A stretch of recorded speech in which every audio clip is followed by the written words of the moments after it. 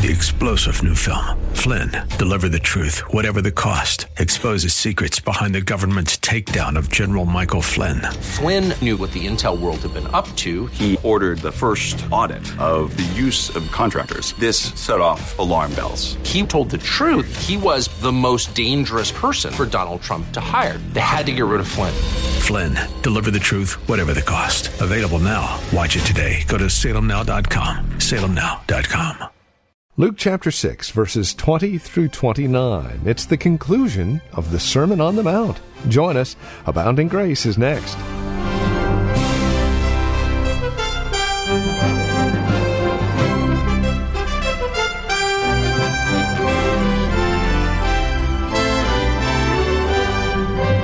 The Ministry of Reformed Heritage Church in San Jose, this is Abounding Grace. Hello and welcome to our broadcast. Pastor Gary Wagner continues our survey of Luke. We're in chapter 6, looking at verses 20 through 29. And on today's program and our next broadcast, we'll take a look at the conclusion of the Sermon on the Mount. Please join us. Here's Pastor Gary Wagner with today's broadcast of Abounding Grace. The ideals and principles in the Sermon on the Mount are utterly contrary to those of human societies and governments. In Christ's kingdom, the most exalted persons are those who are the lowliest in the world's estimation, and vice versa. Jesus declared that John the Baptist was the greatest man who ever lived until that time. Yet John had no possessions and no home, lived in the wilderness, dressed in a hair garment, and ate locust and wild honey. He was not a part of the religious system, and he had no financial, military, or political power. In addition to that, he preached a message that in the world's eyes was completely irrelevant and absurd. But by worldly standards, he was a misfit and a failure.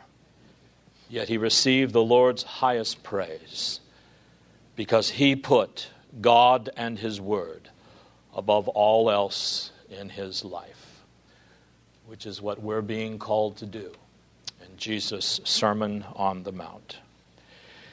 In Jesus' kingdom, his disciples are characterized in this great sermon as being humble, compassionate, meek, yearning for righteousness, merciful, pure in heart, peacemakers, and persecuted for the sake of the very righteousness they practice.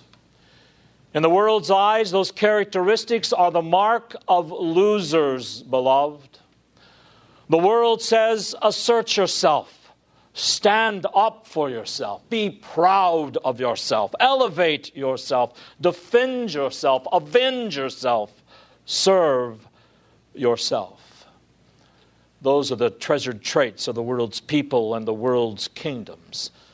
And that is why the world is in the sad shape that it is in today.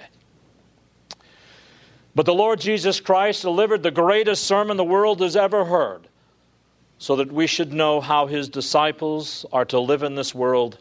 And it is as we live by these standards from the heart that Christ's kingdom will overcome this world. And every knee shall bow before him, and every tongue shall confess his name and claim him King of all kings and Lord of all lords. And with all that in mind, there are, says Pastor John MacArthur, at least 5 reasons why the Sermon on the Mount is important. And if I might, I'm going to add at least one more. Pastor MacArthur says, first, it shows the absolute necessity of the new birth. Its standards are much too high and demanding to be met by human power. Only those who partake of God's own nature through Jesus Christ can fulfill such demands. The standards of the Sermon on the Mount go far beyond those of Moses in the law, in demanding not only righteous actions, but righteous attitudes. Not just that men do right, but they be right. no part of Scripture more clearly shows man's desperate situation without God. Second, he says, the sermon intends to drive the listener to Jesus Christ as man's only hope of meeting God's standards. Since man cannot live up to the divine standard, he needs a supernatural power to enable him. The proper response to the sermon leads us to Christ. Third, the sermon gives God's pattern for happiness and for true success. It reveals the standards, the objectives, and the motives that, with God's help, will fulfill what God has designed man to be. Here we find the way of joy, peace, and contentment.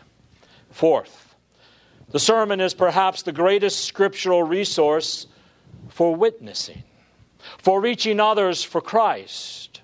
A Christian who personifies these principles of Jesus will be a spiritual magnet, attracting others to the Lord who empowers him to live as he does.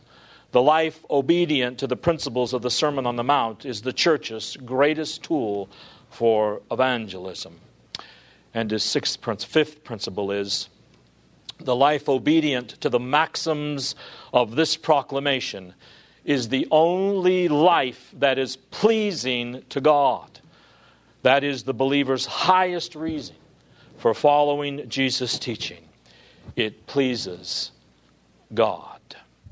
And reason number 6, I believe, is that as Christ's disciples mirror the Christ-like characteristic contained in this sermon, as we are faithful to these God-given standards, God will bless our faithfulness by transforming His entire creation from darkness to light in bringing all areas of His created order into submission to Him.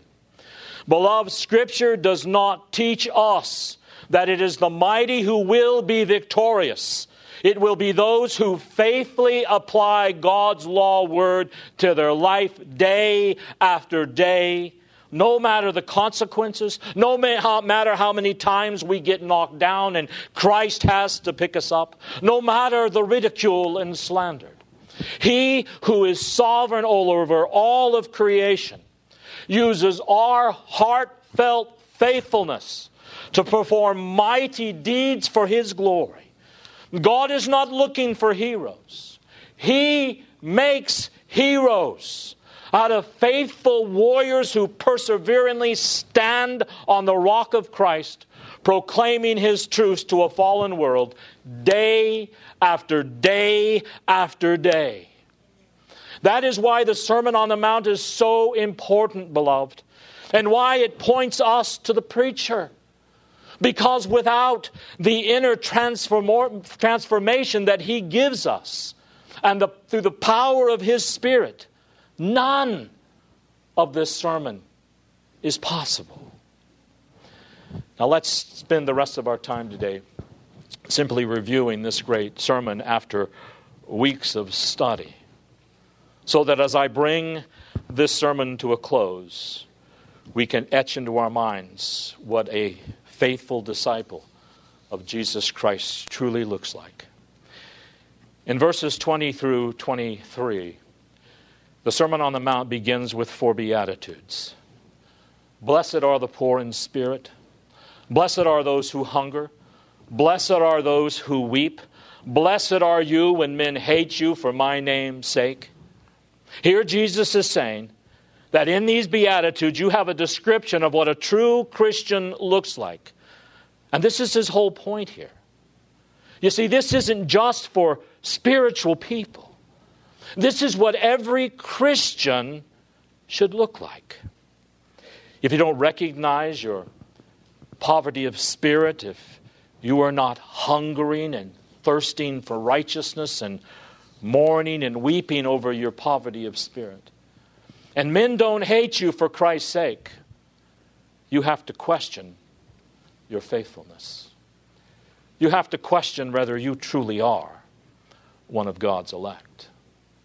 This is the description of a Christian. These Beatitudes will all be manifested in the lives of Christians, because you see, each Beatitude of necessity is implied in the other. And you may be sitting there saying, well, I've got 4 out of 5.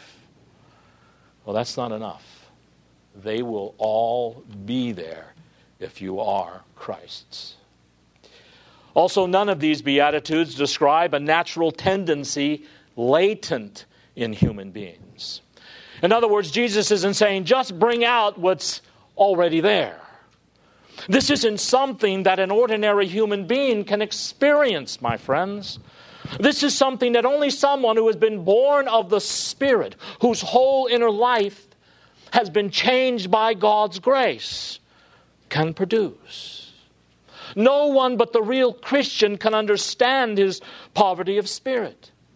No one but the real Christian can mourn over that fact that he has poverty of spirit. And no one but the real Christian can or will hunger and thirst after righteousness. These are things only God can produce in a person's life. And these Beatitudes define the total difference between the Christian and the non-Christian. They're different in every way. The Christian and the non-Christian are different in what they admire.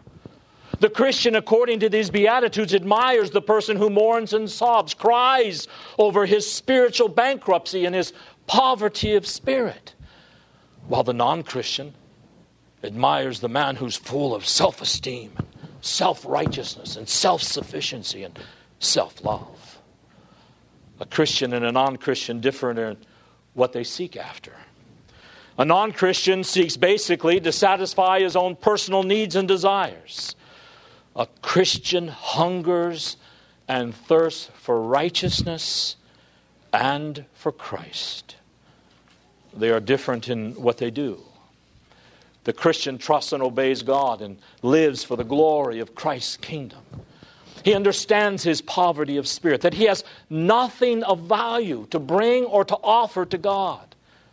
And then say, here, God, accept me on the basis of this. He recognizes that he is a sinner and he mourns over that fact. It breaks his heart. It embarrasses him. It literally crushes him. That he is not what God made him to be. And that he is the sinner that justly deserves God's displeasure. More than anything in the world, the believer craves and he yearns for God's love and God's righteousness and the salvation that the Lord Jesus Christ himself brings. I don't think there is anything that tells us more clearly and vividly than the Beatitudes this one great truth. No one can truly know Christ as his Lord and Savior until he first of all knows what it is to mourn and sob and hunger. Then in these Beatitudes, Jesus is telling us not to be naive. Christians, you must expect slander and persecution from this evil culture in which we all live, simply because you know him and that you're seeking to be faithful to him. Then there are these four. Then after these 4 Beatitudes, he gives us 4 words of denunciation. These in verses 25 through 27. Woe to you who are rich. Woe to you who are well fed now.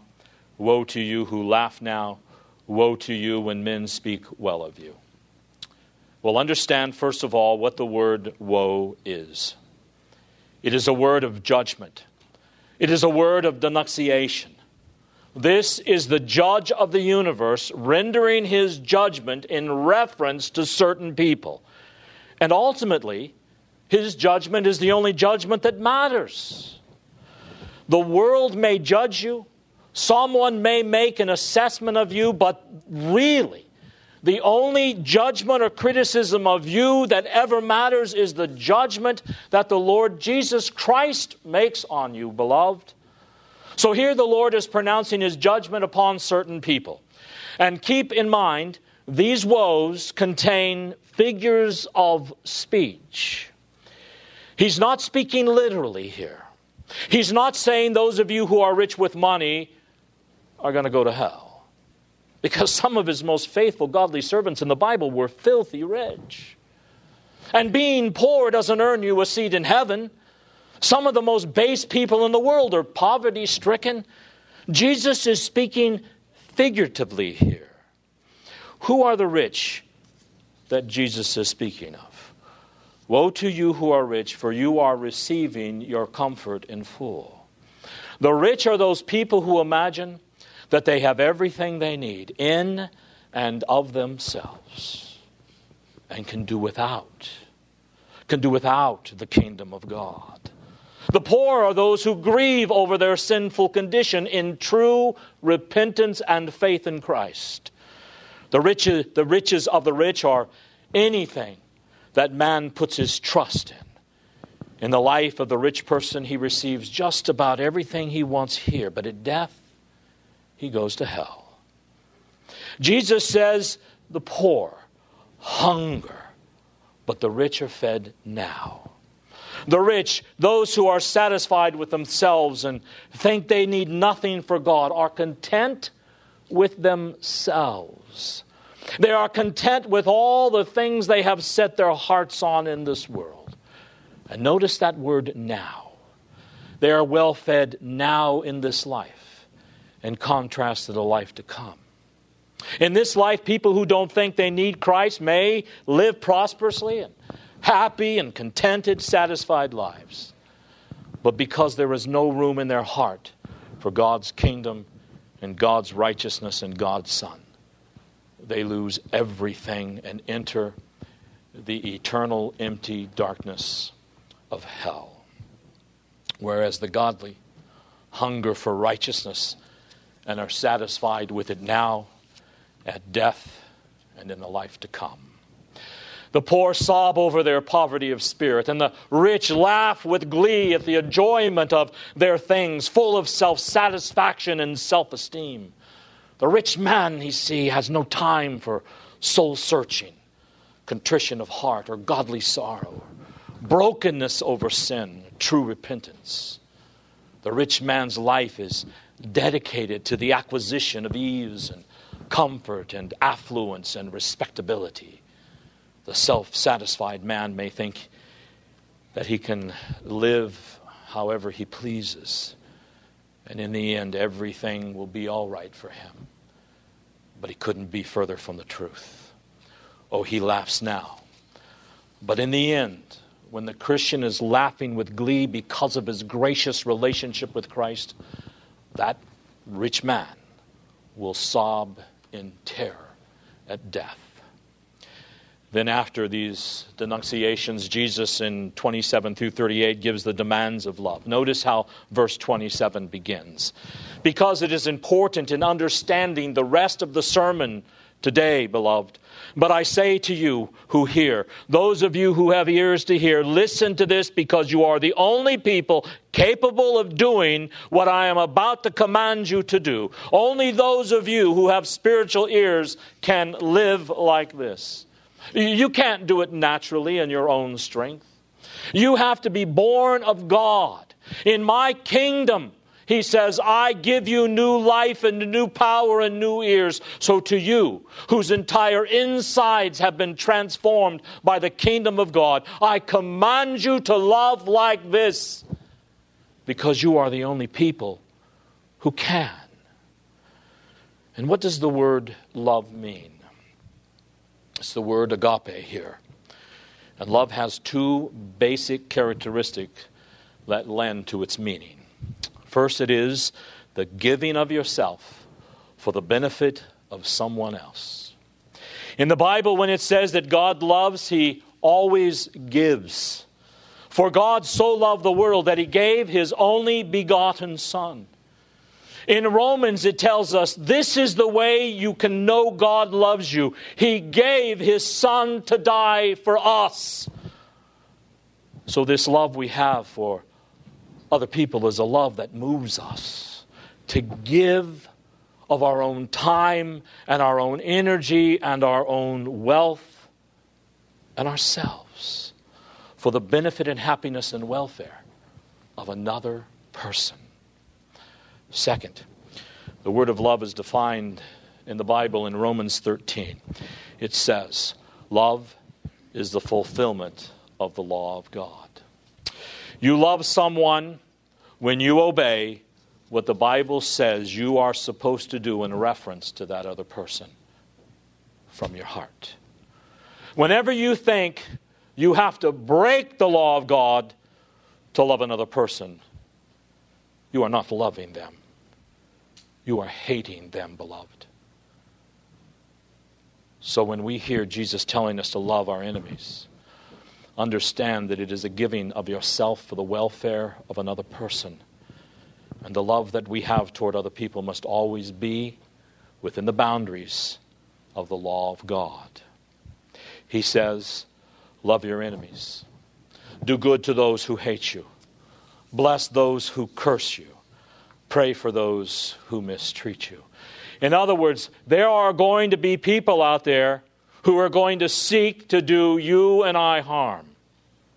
So don't try to pay them back. Don't try to seek revenge. Don't try and strike back at your enemies who persecute you and hate you and slander you. You've got to maintain an attitude and a response of love towards them according to the Word of God. In other words, our treatment and our attitude toward our enemies must depend on what they are and what they do to us and on what they deserve. Why, that good-for-nothing person, he dragged my name through the mud. That's irrelevant. Well, that good-for-nothing person deserves to go to hell and burn forever. Oh, that may be, but that's irrelevant too.